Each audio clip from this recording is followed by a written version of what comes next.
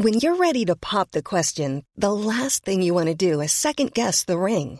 At BlueNile.com, you can design a one-of-a-kind ring with the ease and convenience of shopping online. Choose your diamond and setting. When you find the one, you'll get it delivered right to your door. Go to BlueNile.com and use promo code LISTEN to get $50 off your purchase of $500 or more. That's code LISTEN at BlueNile.com for $50 off your purchase.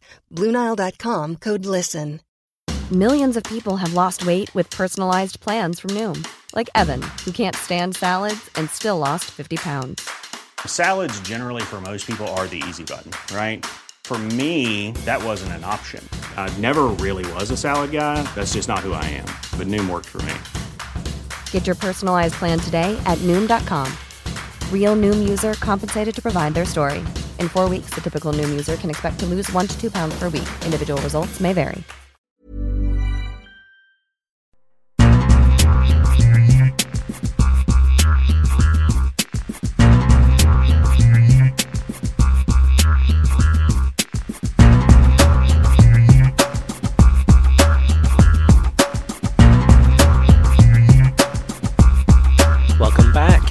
Coming up on this week's show, the story of Sean Connery watching soccer on satellite TV, NBC embracing Jose's ugly game, UEFA inches closer to Champions League changes, exciting news about our very first WST merchandise launch, plus we have letters from you, the listeners, in our mailbag section.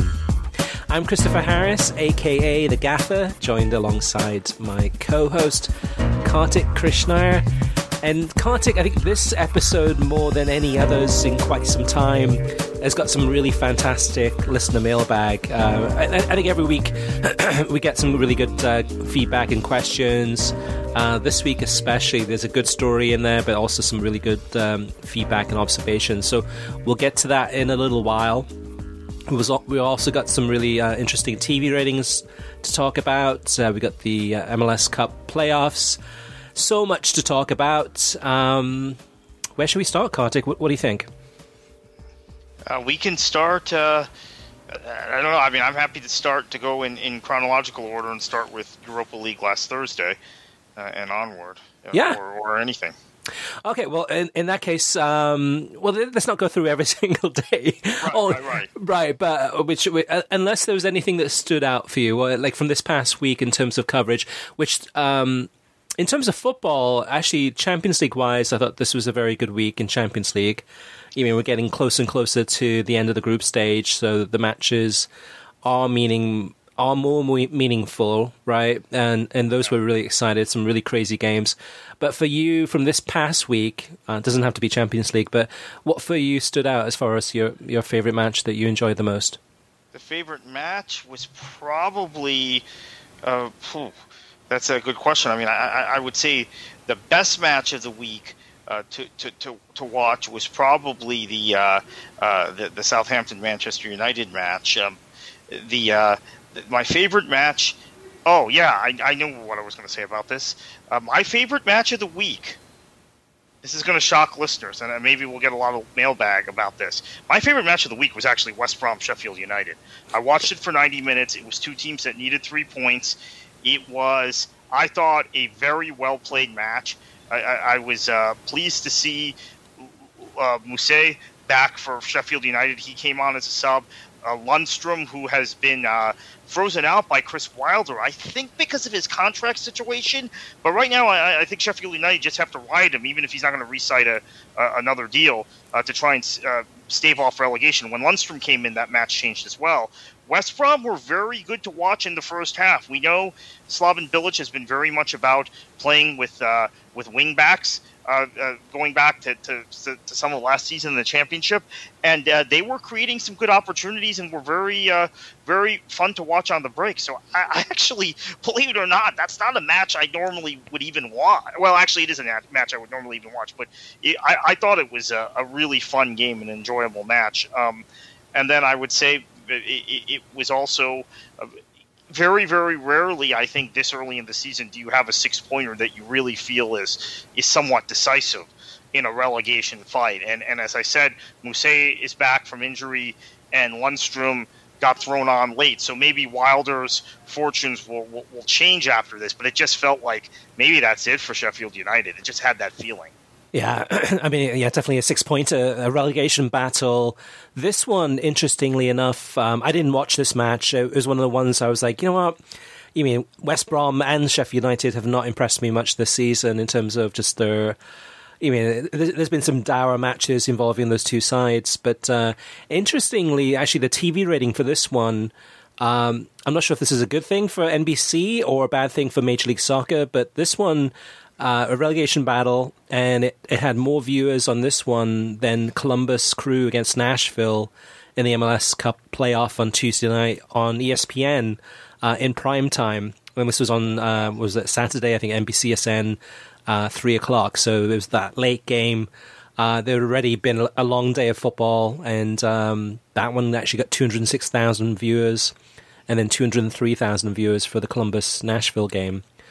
For me personally, the match that stood out for me the most was, I enjoyed the most, was Borussia Mönchengladbach against Inter in the Champions League on Tuesday. And this was a game that... Every time I thought that Inter had wrapped it up and Romelu Lukaku would score an incredible goal and single-handedly kind of win this one for Inter, Gladbach kept on coming back. And up until the end of the game, it was 3-3, right? But then the referee disallowed the goal. Whether it was the player blocking the view of the goalkeeper or offside, kind of some discussion about that, but the goal was called back, and then Inter wins the game, and Gladbach were furious because that point, they could have had the point. If they had the point, it would have made a big difference in their group. But just a really entertaining game from start to finish. And we saw a lot of that. We saw Basak Shehri against RB Leipzig on Wednesday. That was a 4-3 game. And like you mentioned too, Kartik, that Southampton-Man United game, Man United coming back with Cavani scoring some late goals to win that one. So a lot of goals, a lot of exciting matches. Not all of them are like that, but those are some of the ones that I know I enjoyed, and I'm sure you probably enjoyed a bunch of those games though too. I will say, Kartik, as far as Major League Soccer and the playoffs, mentioning that I'm finding them more exciting than I probably thought they would be. And I think what I like about the MLS playoff format is that the games are one leg. It's win or go home. And when you have a match like that, when you have a situation where, winner goes on to the next round, loser goes home, it reminds me a lot of the Champions League during kind of the end of last season when they had changed the format where the games mattered more. It was like, okay, who's going to win this game? It's like one game after another. And in the playoffs I've watched, the Orlando game against New England Revolution, especially from this past weekend, anything can happen. The actual quality level of the football isn't the greatest, but the games are very wild, very, very. It is physical.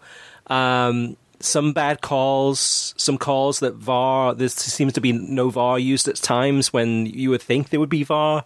But overall, the excitement level is kind of off the charts. It's up there. So for me personally, I've been enjoying. I mean, this MLS season I've probably watched more, mostly because of Inter Miami being in playing games. But the MLS playoffs, I've probably watched more playoffs this season than I have in many years, and I'm enjoying it. I mean, hopefully the other games will be just as good. Unfortunately, Nashville get knocked out, but I'm looking forward to the rest of the games.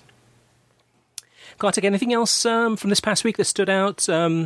One thing that was interesting, I thought, was NBC's analysis of the Spurs-Chelsea game. And this is a game that both you and I picked as our game to watch. It was a 0-0 stalemate. Spurs went back top of the league with this point. Spurs got what they got. But what I found interesting, I'm not sure if you caught this, but at halftime and post-match, NBC said, I mean, they admitted, Rebecca Lowe admitted, I mean, I think Tim Howard and one of the two Robbies, this was an ugly game. and they really kind of framed it as kind of this was ugly football, and framed it with Jose Mourinho in mind in terms of kind of playing this type of football. Even the commentators talking about kind of this started off really well, but kind of evolved into kind of a pretty tight game. Did you catch that? Yeah, I did. I suppose they had some sort of expectation for the match. Look, Mourinho has been very good at this, putting together tactical match plans wherever he's been throughout his career for one match. I mean, I still remember the game plan he put together, twice against Chelsea, right? Being a Chelsea man himself, once with Inter in the Champions League in 2010, another time with Manchester United against Conte's high-flying at the time Chelsea in 2017, I guess it was, to beat them. And he's got a knack for doing this. I don't think Spurs were as negative. I think they were in the first 10 minutes. I don't think they were not necessarily as negative as the commentators made it out to be. I think, again, there's a narrative about Mourinho, and they fell into it. I thought that there were efforts to play, and I've said this before about the Spurs. They never make this analysis about them, but when you have that double pivot of Højbjerg and Sissoko, they do a lot of things well, and they allow, because that double pivot is so good, they allow Spurs to transition quickly to attacking play. I thought Bergwijn had one of his better matches, even though he didn't score a goal since coming over. So I wasn't as down on that match as they were. I'm not quite sure what their expectation was. But, I think the expectation, I mean, anyone that watched NBC Sports that week, or even like the week before, the ads that NBC ran all week long was American Phenom and Pulisic. You know what I mean? They really built the hype on this one. The expectation being that he'd be back from injury, which he was. He came on as a substitute in the second half, and he played well. But I think that's part of it too. Is just that that hype level was pretty high on this one, and with the game, to me, I think it wasn't dour the way that Spurs played. It just played very controlled, very much. Kind of just tight and in control, and they didn't leave many gaps for Chelsea to penetrate.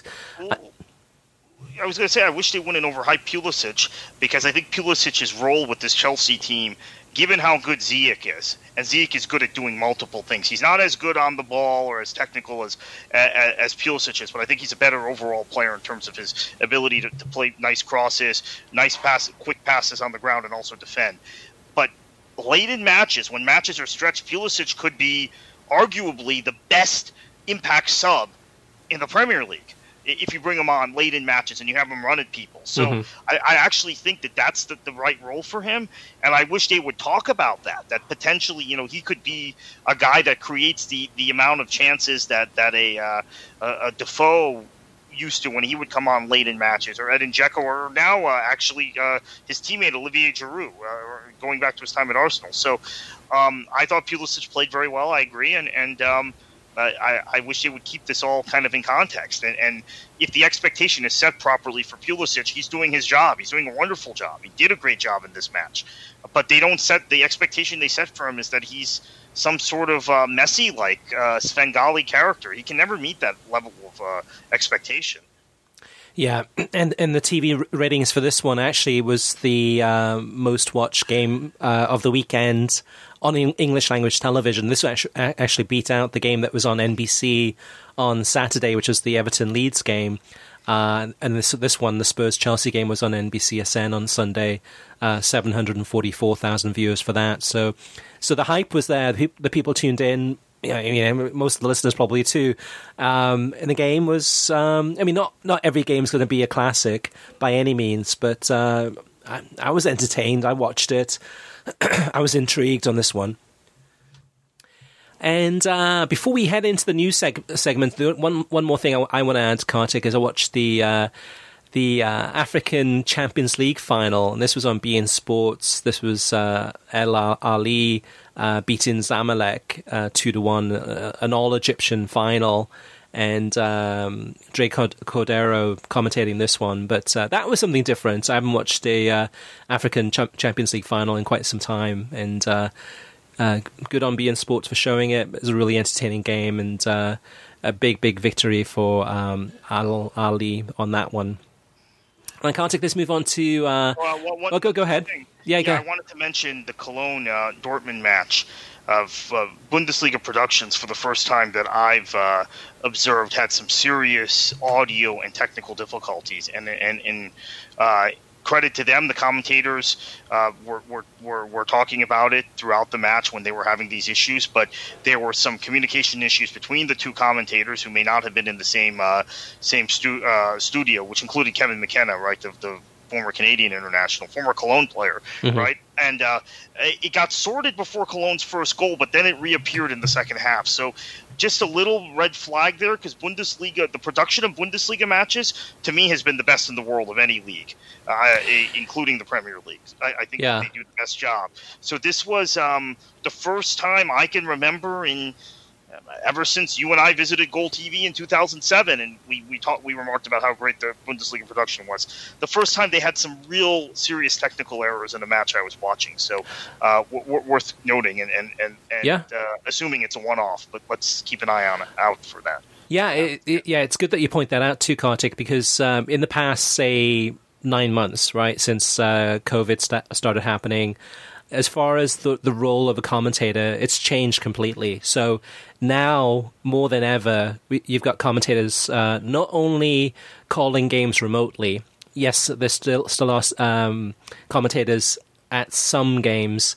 We saw on Wednesday, we saw Clive Tildesley and Rob Green at Old Trafford for Man United against PSG.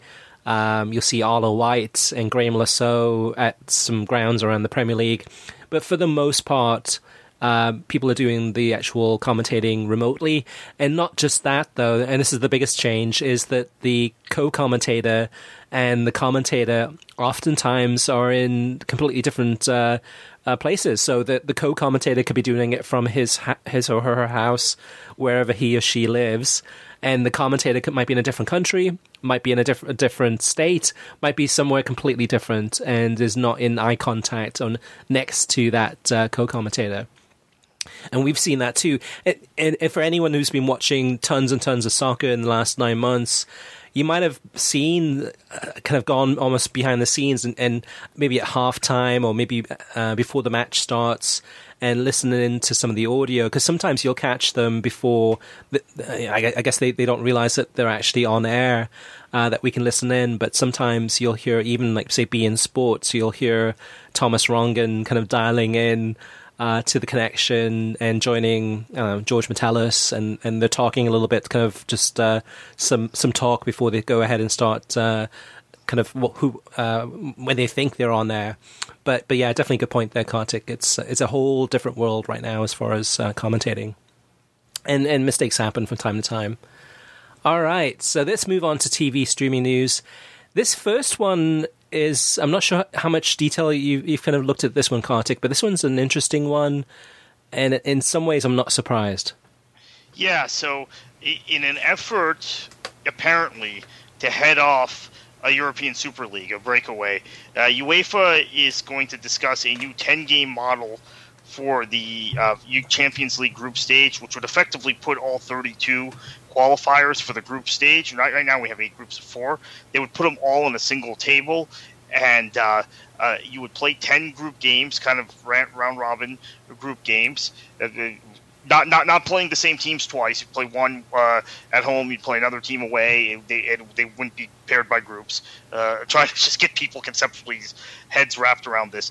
And teams 1 through 16 would go to the knockout stages of the Champions League.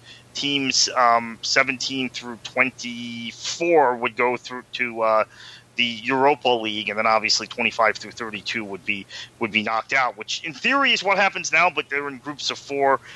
This also would add additional fixture congestion, right? We're talking about 2 more group stage matches, which 4 more group stage matches, which I don't think is something that is going to go over real well with many people. So It's on the table. It's being seriously looked at, but it's something that's going to raise concerns because, as I said, that's 4 more group stage matches. So if you're already talking about teams that play, unless they're in Germany, if they're in the other top 4 leagues in top 4 of the other top 5 leagues in Europe, they're playing 38 league games. They're playing a fair number of cup matches. And Spain has gotten rid of second legs in some of the Copa del Rey ties, but still they're still playing at least one leg of those cup matches. And then you add 4 more group stage matches of the Champions League to the mix. That's a lot of games. It is, but I mean, it comes down to the money, though. Again, right? Because it's right now in the Champions League, teams will play. I mean, guaranteed a minimum of 6 games, and you mean if you're I don't know, FC Midland or you're Rennes or some of these other teams, I mean, you're out, right? You've got one more game to go in this group stage, but you already know you're not going to make it to the next round. But this would guarantee 10 matches for each side, which means more revenue, maybe bigger sponsorship deals, more TV revenue for sure, more games on television, etc. So this really is kind of an answer to the Big Six and some of these other major clubs in Europe pushing and threatening to launch a European Super League, and UEFA comes back and says, okay, well, what about this? What do you think about this idea? Kind of what they're coining the Swiss system. The thing that's interesting about this, Kartik, is that in many ways, if you look at UEFA has been a leader. It's been really kind of on the cutting edge of organizing soccer competitions, and then a lot of other federations follow suit. So, for example, the whole concept of the Champions League has been a massive hit, right? Even the Europa League, I think when the Europa League first launched, it was a joke, really. I mean, a lot of people still joke about Thursday night football, but I think in many ways what UEFA has done with the Europa League has been really, really, it's gotten better. It's gotten more prestigious. It's gotten probably more people watching the Europa League now than when it first launched, and has a lot of credentials, really.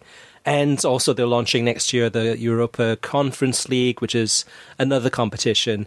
And this model is, not to say that the Swiss system of the 10 guaranteed games is going to be a disaster, but usually UEFA gets it right. And even with last season's UEFA Champions League, and they had to go ahead and figure out a way to, finish the season off. The way that they did it was fantastic. So on this one, I don't have an actual opinion about it, whether or not this is going to succeed or not, or be worth watching or not, until it actually happens, if it happens. What's your take, Kartik? Do you think you might be for this or against this idea? I'm not sure yet. I guess if it staves off a European Super League, I'm for it, but it's still progressively making matters worse in terms of fixture congestion and the amount of matches that some of these guys have to play. It does, if it also helps the revenue of the Midtjyllands and the Rennes and those sorts of clubs, as you mentioned, I'm for that, because I think that one of the major objections I have to European Super League is it's going to displace, especially a club like Rennes that's in a top league that has qualified for Champions League, albeit we know how the season ended last year in France, right? And why it was different than the other leagues, right? They did it on a pro ratio of points. But anyway, Rennes qualified. So I would hate for them to lose out on that sort of revenue because of the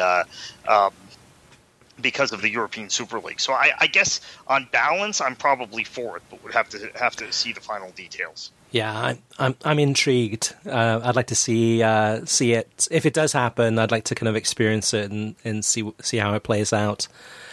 Speaking of the UEFA and speaking of club football, CBS Sports announced this week that beginning next week, so beginning match day 6, Thursday, December 10th, CBS will go ahead and expand the Golazo show to include the Europa League on the final match day of the actual Europa League group stage tournament. So it's going to be hosted by Nico Cantor. It's going to feature Gus Poyet, Rafa Honigstein, and Julian Loren. And they will dissect the Europa League. And so there's two windows, right? There's the 12:55 kickoff and the 3 o'clock kickoff.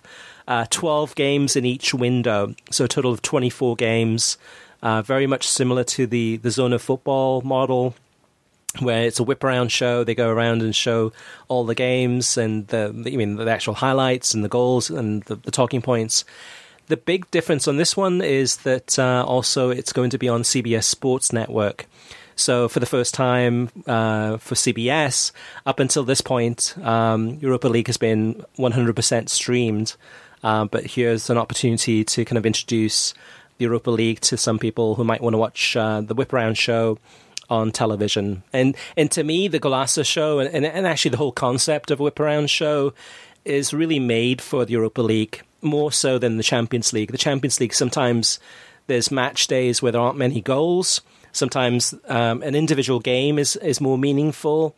But with the Europa League, with 12 games on at once, there's guaranteed goals, golazo, all over the place. And oftentimes, the viewer is probably less likely to have some teams that he or she would want to watch. They just want to watch for the pure enjoyment of it and the entertainment. So starting Thursday, December 10th, starting at, I guess, 12:55, it's going to be on CBS Sports Network and CBS All Access, the Golazo show. And Kartik, one more thing, and this is starting on Monday. So Monday is the draw for the FIFA World Cup. It's going to be for the European qualifiers. So as of recording of this podcast, we've found out that it's going to be shown live on telemundodeportes.com and also the Telemundo Deportes app. It's going to be at noon on Monday. No word yet from Fox Sports whether they will show the draw. But after the draw is complete, we will know which European teams will be in which groups, and we'll know what the schedule is for the European games to see which of these European teams will start the journey to try to qualify for the 2022 FIFA World Cup in Qatar. All right, Kartik, let's move on to TV ratings, and we've mentioned a few already in this podcast.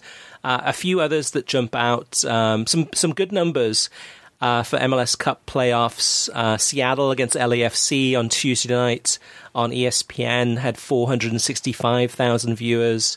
Also, there was another game too, I think, on ESPN. Actually, ABC had Orlando against the New England Revolution, 421,000 viewers for that. And those are some good numbers there for ESPN and ABC. Everton against Leeds on NBC on Saturday, 718,000 viewers.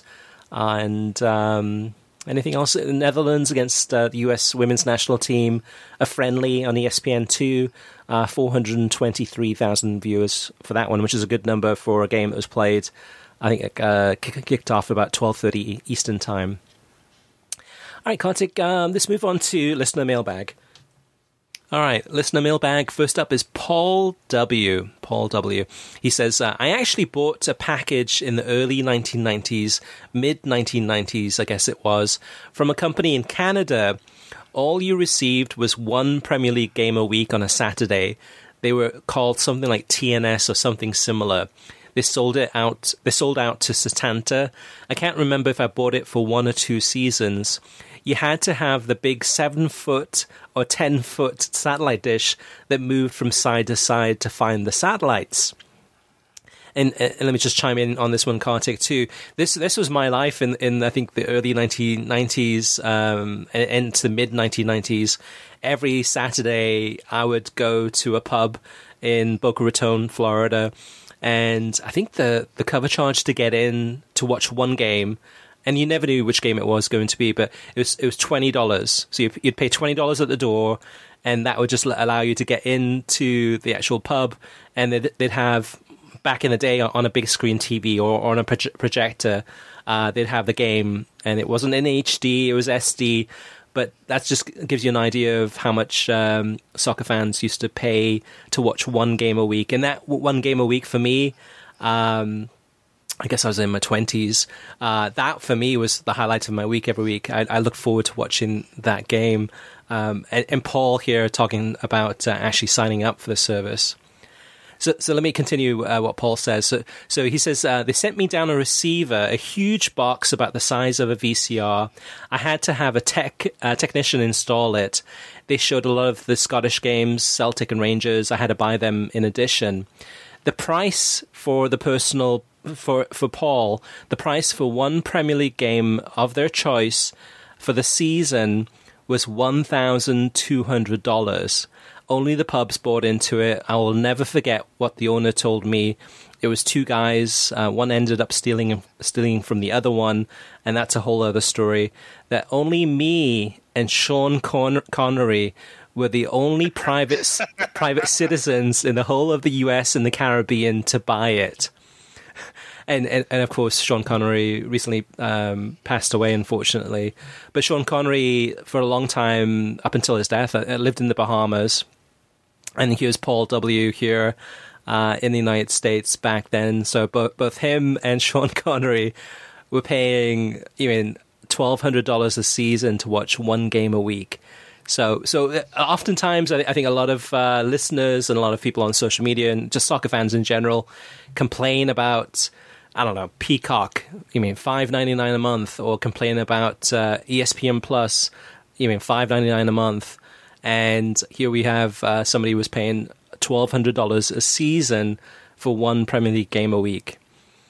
So how about that, Carter? Can you picture Sean Connery watching football on a big satellite dish? Yes. Absolutely can, and I knew he was a football fan, so doesn't surprise me. Rod Stewart also, speaking of Scotland, is a big football fan as well. Yeah. Rod Stewart's a huge Celtic fan, right? Yeah, and a fan of the national team. Would not be surprised if we saw him maybe at the Euros. Oh yeah, well yeah, he's always there. I mean, Rod Stewart. It seems like we haven't seen him in a while, just because Scotland hasn't qualified for anything in Celtic. He'll be very good in Europe, right? Right. He'll be the first person. He's getting up there in years, but he'll be there. No, he'll be there for sure. So Paul, thank you for sharing that story. That's really interesting. Next up is David Catan. David says, when I listen to analysts breaking down games from the Premier League or the Champions League, I often wonder how they watch all the games to get ready to provide commentary. When there is one game, do they watch it? Do they watch the game on a big screen while taking notes? What happens when there are multiple games on at once? Do they watch all the games at the same time together, or do they divide the matches up between the analysts? This is part of the production process that I would love to know more about. Thanks to you and Kartik for a terrific weekly podcast. So Kartik, we have experience with this, visiting NBC Sports a few years ago now, right? Going to the studio, being there on a Saturday, behind the scenes, doing a behind the scenes documentary, which is still live on YouTube. If you go to the World Soccer Talk YouTube page, you can watch it. It's about 15 minutes, really interesting, and gives you a lot of in-depth analysis and some interviews with Rebecca Lowe and Carl Martino and the two Robbies, etc. But do you remember how they split it up? Yeah, I think that they would individually watch different matches and compare notes. I remember them conversing at kind of the studio table about, because we were there for the 3 p.m. Well, we were there the whole day, but we were included in being there was the 3 p.m. kickoffs, which in a normal time there are 4 or 5, sometimes even 6 matches. Right? Cannot remember how many matches were happening that day, but I remember very distinctly Martino focusing on 1 or 2 matches, Earl focusing on 1 or 2 matches, and they conversing off air about what they were seeing in each match. And then there was a match that NBCSN was showing itself, which I guess they all were paying attention to, including Rebecca. But the other matches at that kickoff time, they had split up, at least the day we were there. Yeah, definitely. And I think if I remember correctly, too, it was kind of like Rebecca says she would just swivel her chair around and then watch it on the big screen, kind of the backdrop that you see when you're watching the Premier League mornings, or the actual Premier League Live, and you see those big, huge screens behind her. She would watch it on the big screen. And then I think Kyle said he preferred to actually go and watch it on one of the smaller screens, and kind of the old Match of the Day studio, which was on the side. And like you said too, that they would compare notes and kind of talk about what happened, so to keep everyone up to speed. The Champions League, actually, I think it was on Tuesday, I think, with the CBS Sports. I think during one of the segments, they were showing Micah Richards and his note-taking, and he had like 4 legal pads. He was like kind of... and they were showing footage of like kind of basically during a game what he was doing. And you could see actually the desk that they have there in the London studio.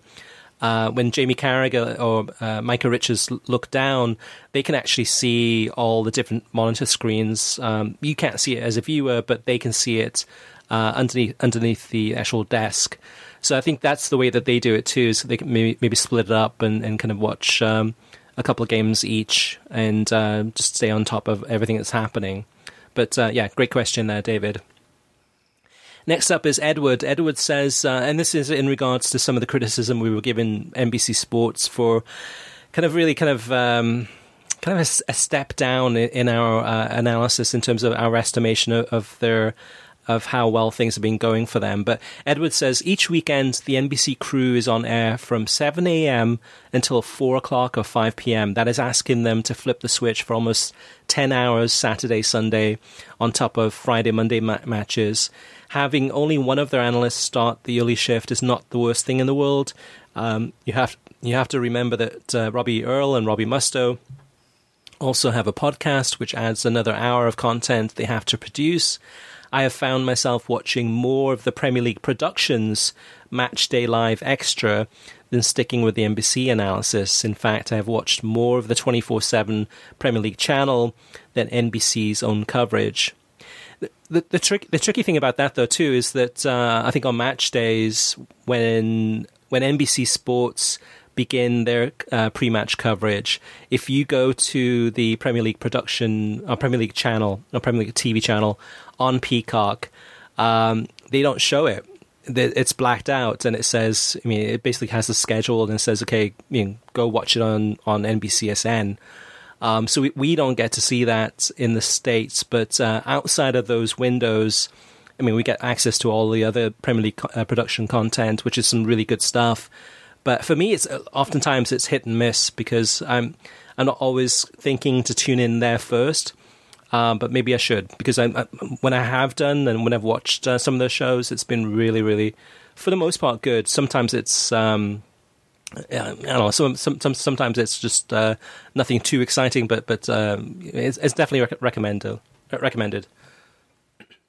All right, next up is Bill Reese. Bill says, I've been enjoying CBS All Access Golasso show, and it's made me wonder why another streaming service such as ESPN Plus could not do the same thing.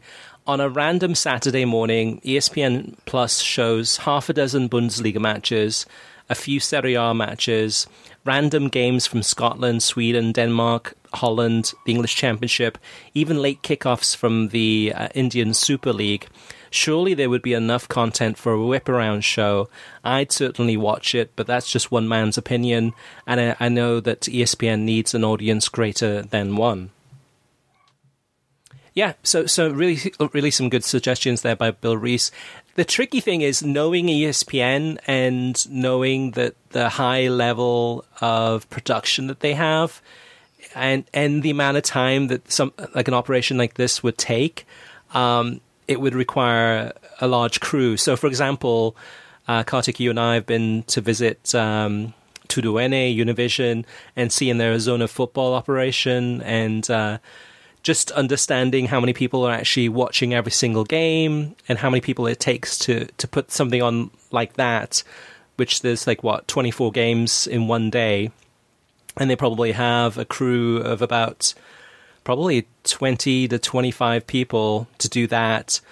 I guess the same thing for ESPN Plus, although it's a great idea to have somebody kind of doing a whip-around show for all of those leagues. It would be just a huge undertaking in terms of number of staff, because you usually have somebody that's watching the games, and then you have an assistant that's helping out in terms of kind of finding those moments when something happens. Then you have the production people. Then you have the host. It's a big operation. I know that when NBC Sports tried the Whip Around show for the Premier League, and they did that a few times. I think they did it on New Year's Day one year. I think maybe even Boxing Day one year. But they were saying too just how costly it was to go ahead and do that operation, to do a Whip Around show. And usually the ratings weren't that good. Usually just having one game, say Man United against, Aston Villa, would have a much greater viewing audience than a Whip Around show that would cost much, much more to actually produce. But definitely it's a good suggestion. It'd be great if it happened, right, Kartik? You could be watching all these games and seeing kind of a highlights package. I guess ESPN FC kind of is that, although that's not what Bill was asking for. Yeah, I liked Goal Zone, right? When we had not Goal Zone. What was the show called from Premier League Productions? Goal Rush. Yeah, I like that, but I actually have to say the Golasso show is done much better. Even the way CBS builds in the graphics and the kind of team sheet lineups and as we've gone through a couple of weeks, Nico and Nico Cantor and Gus Poirier have really now got this thing down. The last 2 days, we didn't talk about it in what we watched, but I should say the last 2 days I've been really impressed by how quickly they can pivot to another game, pick up the action, understand what's going on. Not just it's a tougher job for Cantor, the presenter, but Poirier has gotten much better with his analysis and his ability to quickly kind of pick up on things. So it's a tough thing as a presenter too, and I'm not sure that any other network has that level of institutional commitment to any soccer property that CBS is showing right now to the UEFA package to actually pull it off and do it. So that's another consideration. Yeah, it's interesting with the whole Whip Around show, because basically this is now mainstream, right? Because we had back in the day we had Fox Soccer Match Pass. Was it? No. No. You had the conference. You could get the conference from Germany. Right. Yeah. Somehow, some way. I'm trying to remember how we used to get that. Yeah. Because I used to watch that. Maybe it wasn't legal, honestly. Now I'm thinking about it. I'm thinking back 10, 11, 12 years ago. I don't watch the NFL, so this whole concept of the red zone may have come about first. But my first experience with it was the conference from the Bundesliga, from Bundesliga Productions, which may predate NFL Red Zone. I'm not sure which one was first, but that started at least 10 or 11 years ago, maybe even longer ago. The conference. Actually, I'm sure it was there in the 2008-09 season, because that was the year that Wolfsburg won the league, and I remember watching some of the conference during that time. Well, it's interesting too, because on Wednesday, CBS Sports HQ, which do a great job of analysis of if you want to see some pre-game coverage of the Champions League or Europa League. It begins at 11 o'clock Eastern time and has some really good discussion. A lot of it is betting driven. But like, for example, on Wednesday, they had an interview with pre-match with Jesse Marsch, and they were talking about tactics, and he was talking about a recent game, how in terms of formation, had the team playing a 4-2-3-1, and then he changed it to I think a 4-2-2-2 or something like that. And then he was talking about how the players actually during the game, kind of towards maybe 3/4 of the way through the game, the players came over to him and said, "Hey, coach, this is not working. We need to go back to the 4-2-3-1." So some really good tactical analysis. But Jesse Marsch mentioned kind of in passing, I think Ian Joy asked him and said, like, "Hey, on a Wednesday when RB Salzburg are not playing, I mean, what are you doing? Like, how do you experience the Champions League?" And he said that. He said, well, the first game I'm going to watch RB Leipzig because I worked there for a while and I'm really interested in that team. But he says for the 3 p.m. Eastern time kickoffs, he says, I'm watching the conference. I'm watching it on a whip around show. So for me personally, I enjoy the whip around show. But sometimes I prefer just the match itself, because the Whip Around show kind of takes me away from the whole experience of watching a game in 90 minutes and kind of just really sinking my teeth into it. Like, so, for example, in the first half, I watched the Whip Around show. I actually watched on Zone of Football on Wednesday, and in the second half, I watched Man United against PSG, because I really wanted to kind of review and analyze the game itself. And you don't get that when you do have a Whip Around show. You just see all the highlights, and oftentimes you miss what happens, how the game was actually played. Was it really PSG? Completely in control, or did they get fortunate with a couple of decisions that went their way? But yeah, definitely a good comment there from Bill Reese. Next up is Jim Hennessy. Jim says, great work as always on the podcast. Well done. A couple of observations, would appreciate your reaction. Number one, I totally agree on the disjointed mess between NBCSN and Peacock. It's really frustrating trying to figure out which channel is broadcasting which game. I would draw your listeners' attention to the World Soccer Talk website, which is typically my lifeline in negotiating this decision point. The same goes for retroactively watching replays. I have spent a lot of time trying to find a specific game replay, especially since the NBC Sports app and the Peacock app are not intuitive in many ways in looking for games and replays. It's also frustrating to only have the Spanish language replay available for a period of time on NBCSN. Just overall, a bit of a mess. First world problems, of course, but just a real drop in quality from those early days of NBCSN. So, Kartik, before we move on to Jim's second point, do you agree on that one, or any observations? I completely agree. I think it's this is the chief difference. Also, I've said also the CBS All Access streams are better, and when they're not, I understand that they might get better because of the shift to Paramount.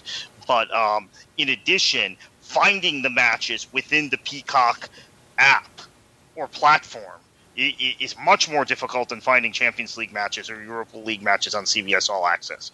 Even though CBS All Access actually has more content than Peacock does overall, though Peacock is catching up in content. They've got some good entertainment things on there now. But I really am very annoyed by the difficulty at actually finding matches when you're on the Peacock app. When you know a match is on Peacock, and then they don't, they're not able to roll coverage in to the next match. There's just all kinds of clunkiness, and then maybe the next match is, as Jim mentions, could be on NBCSN, and there's no continuity. Or if it's on Peacock, you have to change to another Peacock stream, etc. It's all very, very, very difficult. Yeah. It's not user-friendly at all. Yeah, it's interesting too, because I have a friend who lives just about 2 streets away from me, and he used to be one of the goalkeepers for West Bromwich Albion. So he came over to me, I think last weekend, and came over for a cup of tea and just a kind of a short chat. And he said to me, he says, this whole Peacock thing, he says, everything's so complicated now. And I said to him, yeah, well, that's kind of one of the roles of World Soccer Talk, is to try to explain or simplify or find out all the answers to those questions. But in many ways, streaming wasn't intended for kind of all weekend watching. Yes, there's binge watching if you're watching on Netflix, but those programs are already recorded, they're already in the system, and it's episode after episode. But I think in many ways, I think with ESPN Plus is the same thing too. Sometimes there's so much on there, and that they have a game, but it's hard to find it sometimes. And oftentimes I have to go back to whether it's ESPN Plus or CBS or Peacock, is just to use the search feature and type in the actual name of the team or whatever I'm looking for, and I'll find it easier that way. So I think it's a transition period where the apps aren't as intuitive as they should be as far as the way they're designed. But also, there are kind of the mindset that they've set this up with is kind of a single game scenario where for you and I and a lot of our listeners, we're watching match after match after match all weekend long. So in many ways for us, I think to have a continuous stream, like say a continuous stream of Peacock games, where we don't have to keep on exiting out or once a game has ended or jumping from one to now to go to NBCSN to a different app and then to come back later for Peacock. I don't think they've really kind of totally thought it out. And we're right in the middle of that. And starting this Sunday, but this Sunday, every single Premier League match is on Peacock, which includes the North London Derby, which includes Liverpool against Wolves. There's some massive matches. Some of these matches are some of the biggest matches of the season, depending on which teams you support. So, yeah, it's not the finished article by any means. And same thing with CBS All Access. There were some issues on Wednesday with people watching a game and getting an error message and then having to log back out and going back in, and then they missed a goal. It's a mess, definitely, and we completely agree there with Jim. Number 2 on Jim's observations is the studio analysis on both channels, NBCSN and Peacock, is very flat. I miss having the two Robbies together, and Tim Howard is a charisma-free zone. For characters as compelling as Carragher and even Roy Keane to provide some bite. Number 3, commentary is thankfully strong overall, and I want to give props to Lee Dixon, as always, and my personal favourite, Jim Beglin. I love it when Jim is co-commentator on my Newcastle games because he is very insightful. And Jim's probably one of the kind of almost like the unsung heroes in many ways. I think him and also Andy Townsend is somebody that the more I listen to, and I've been listening to Andy for years, but from Andy Townsend, Jim Beglin, Lee Dixon, those are the type of co-commentators. Craig Burley, when he was doing co-commentary week in, week out, I would learn things from. I would appreciate their honesty and how abrupt and kind of direct they were. And yeah, I completely agree there with Jim Hennessy, a Newcastle United supporter. Next up is Dave Roberts. Dave says, Christopher, you asked why you should care about the MLS regular season when so many teams get into the playoffs. Aside from the fact that the MLS playoff format is in dire need of review and revision, I think your co-host Kartik once answered this question for you. About a year ago, in replying to a letter from a listener who was complaining about a Philadelphia Union game being on at the same time as a Philadelphia Eagles game, Kartik replied by asking, "How much of a soccer fan are you?" I think that's your answer. Even though I am a proponent of promotion relegation, can we all just please accept the reality that MLS won't embrace the system until it's forced to by either FIFA, an asteroid strike, or some crazy act of God, not because of tweets? And Dave, yeah, I agree with you. I don't see MLS changing. I mean, I don't think MLS will ever have promotion relegation. I think they could embrace kind of the Liga MX playoff system and have a split season, and I think that would be something that's a compromise where they still feature the playoff system that they love, and it gives more meaning to the regular season by splitting it up into 2, so it's not so long and unmeaningful. And but yeah, I mean, even with MLS, with the playoffs, I've been watching a bunch of those games and enjoying it. So yeah, I'm a soccer fan, but I would prefer them to have a different format than the one that they currently have, just because the regular season to me is just it can be very boring after the first month. Next up is Wolverine 101. And he or she says, MLS is in a rough spot. The sport is growing here, but they are a distant 5th behind even Major League Baseball. And MLS has serious marketing issues. A lot of people just don't know the league exists. And as a result, you end up with without a lot of visibility. I live in Nashville and knew MLS existed, but we never saw any coverage at all until a few years ago when we finally found out we were getting a MLS franchise. There needs to be more public image for MLS badly. They need to find a way to get a television contract. The soccer scene in the US at this point isn't really built for promotion relegation right now either. The extreme cost of buy-in for franchising rights leads to a lot of upfront cost to enter the league. Pro-Rel has its advantages, but I don't think with where the league is right now, it works well. I do think it could be a possibility in the future, though with the quality of player teams, quality of players teams are seeing coming from USL. And I think with MLS, I think there's two sides to the story. There's the side that, again, is if you happen to be in a city where there is an MLS team and you live locally and you enjoy going to those games and you support that club, there's nothing better than going to your local club and supporting your local club. I have a lot of fond memories myself personally, going to Miami Fusion games and meeting my friends and getting engaged and even going to games and just really kind of, no matter what club it is, enjoying that. There's the other side of it, which is the bigger problem that MLS has, and that is that competing in a globalized TV market where you can watch anything, practically, any game, any league, any club from around the world. And now Major League Soccer is competing against teams from South America, from Mexico, from Africa, from Asia, from Europe, and many of those teams are better quality. Now, that might be a team or a league on the other side of the world, but that's the difficulty that MLS has, is trying to grow that. And I don't, unless they're planning on making some changes, I don't see that changing anytime soon.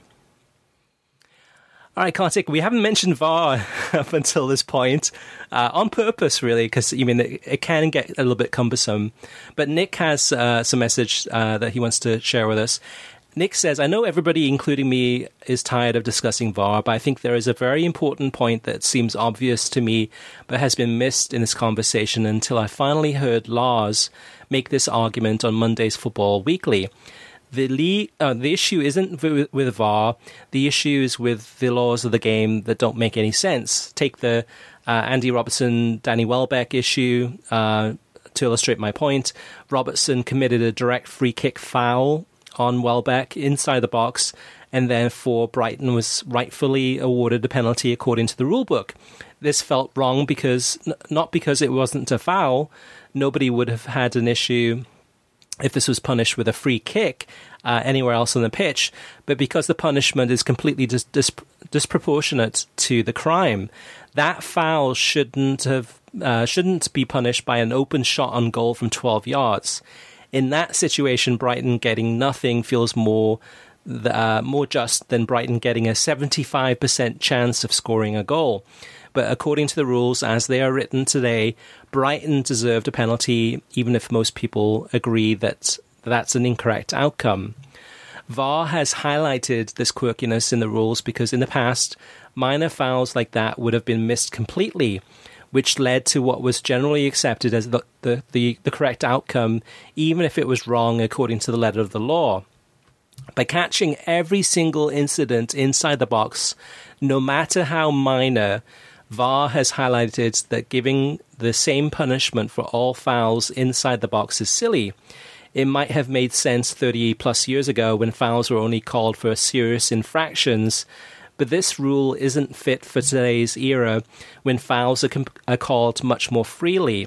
Most people think it feels unjust to award a 75% chance of a goal for a light foul on the edge of the box, but that was not impeding any kind of goal-scoring opportunity.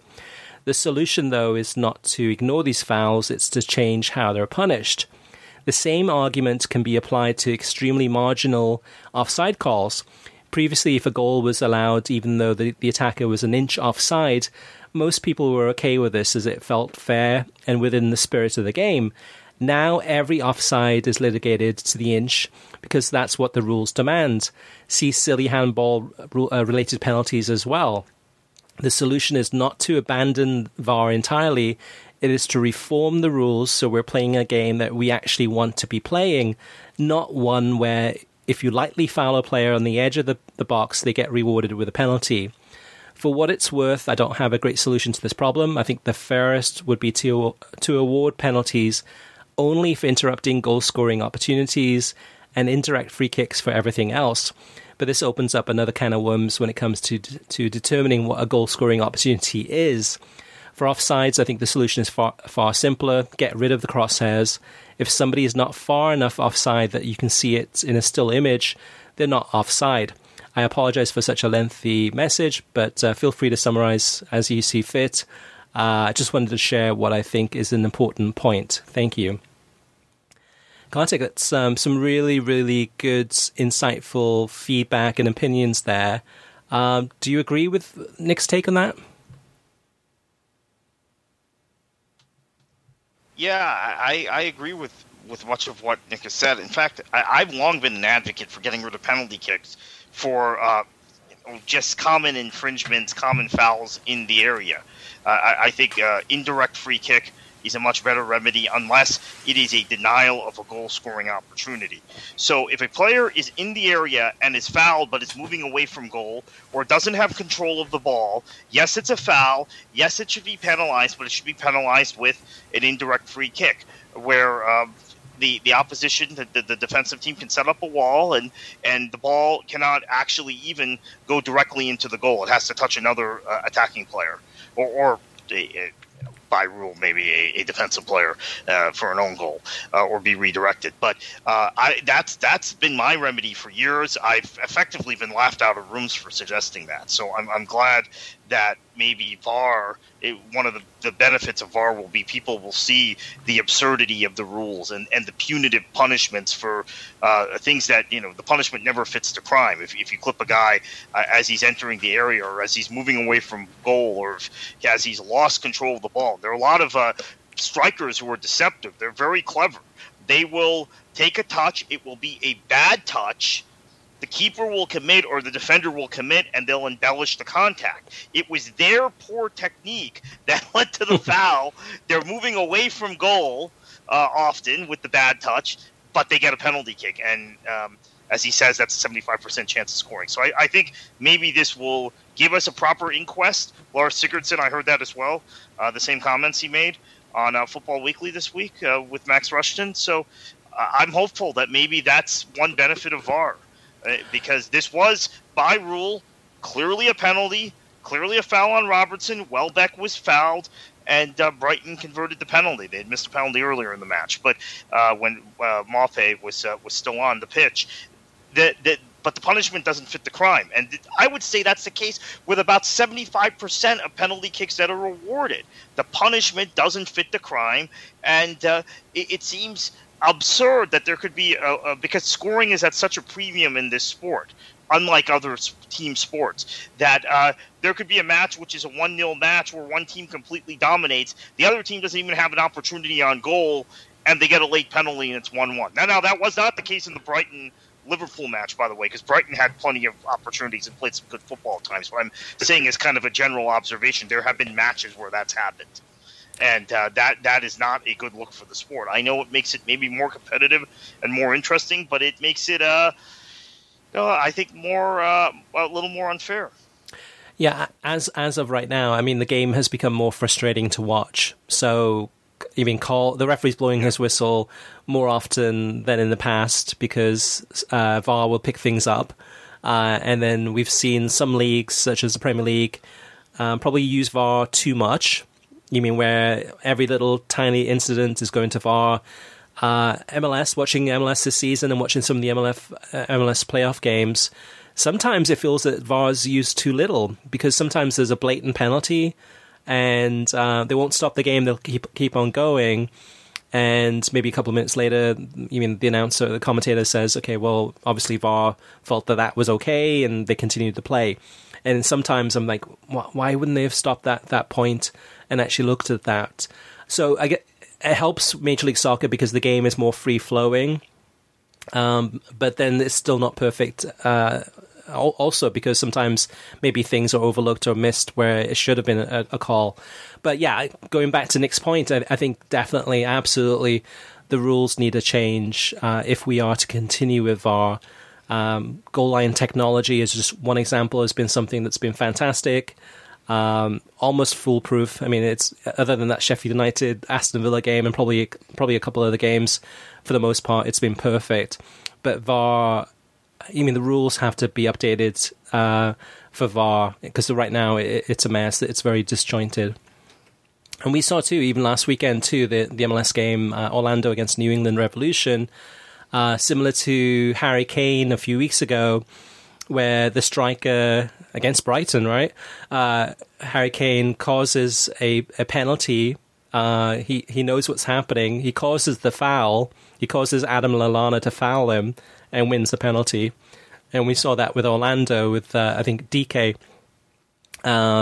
Instead of going for the ball, he decided to go ahead and put himself in a position where he knew he would get fouled from the defender. The defender couldn't stop in time, and he causes a penalty.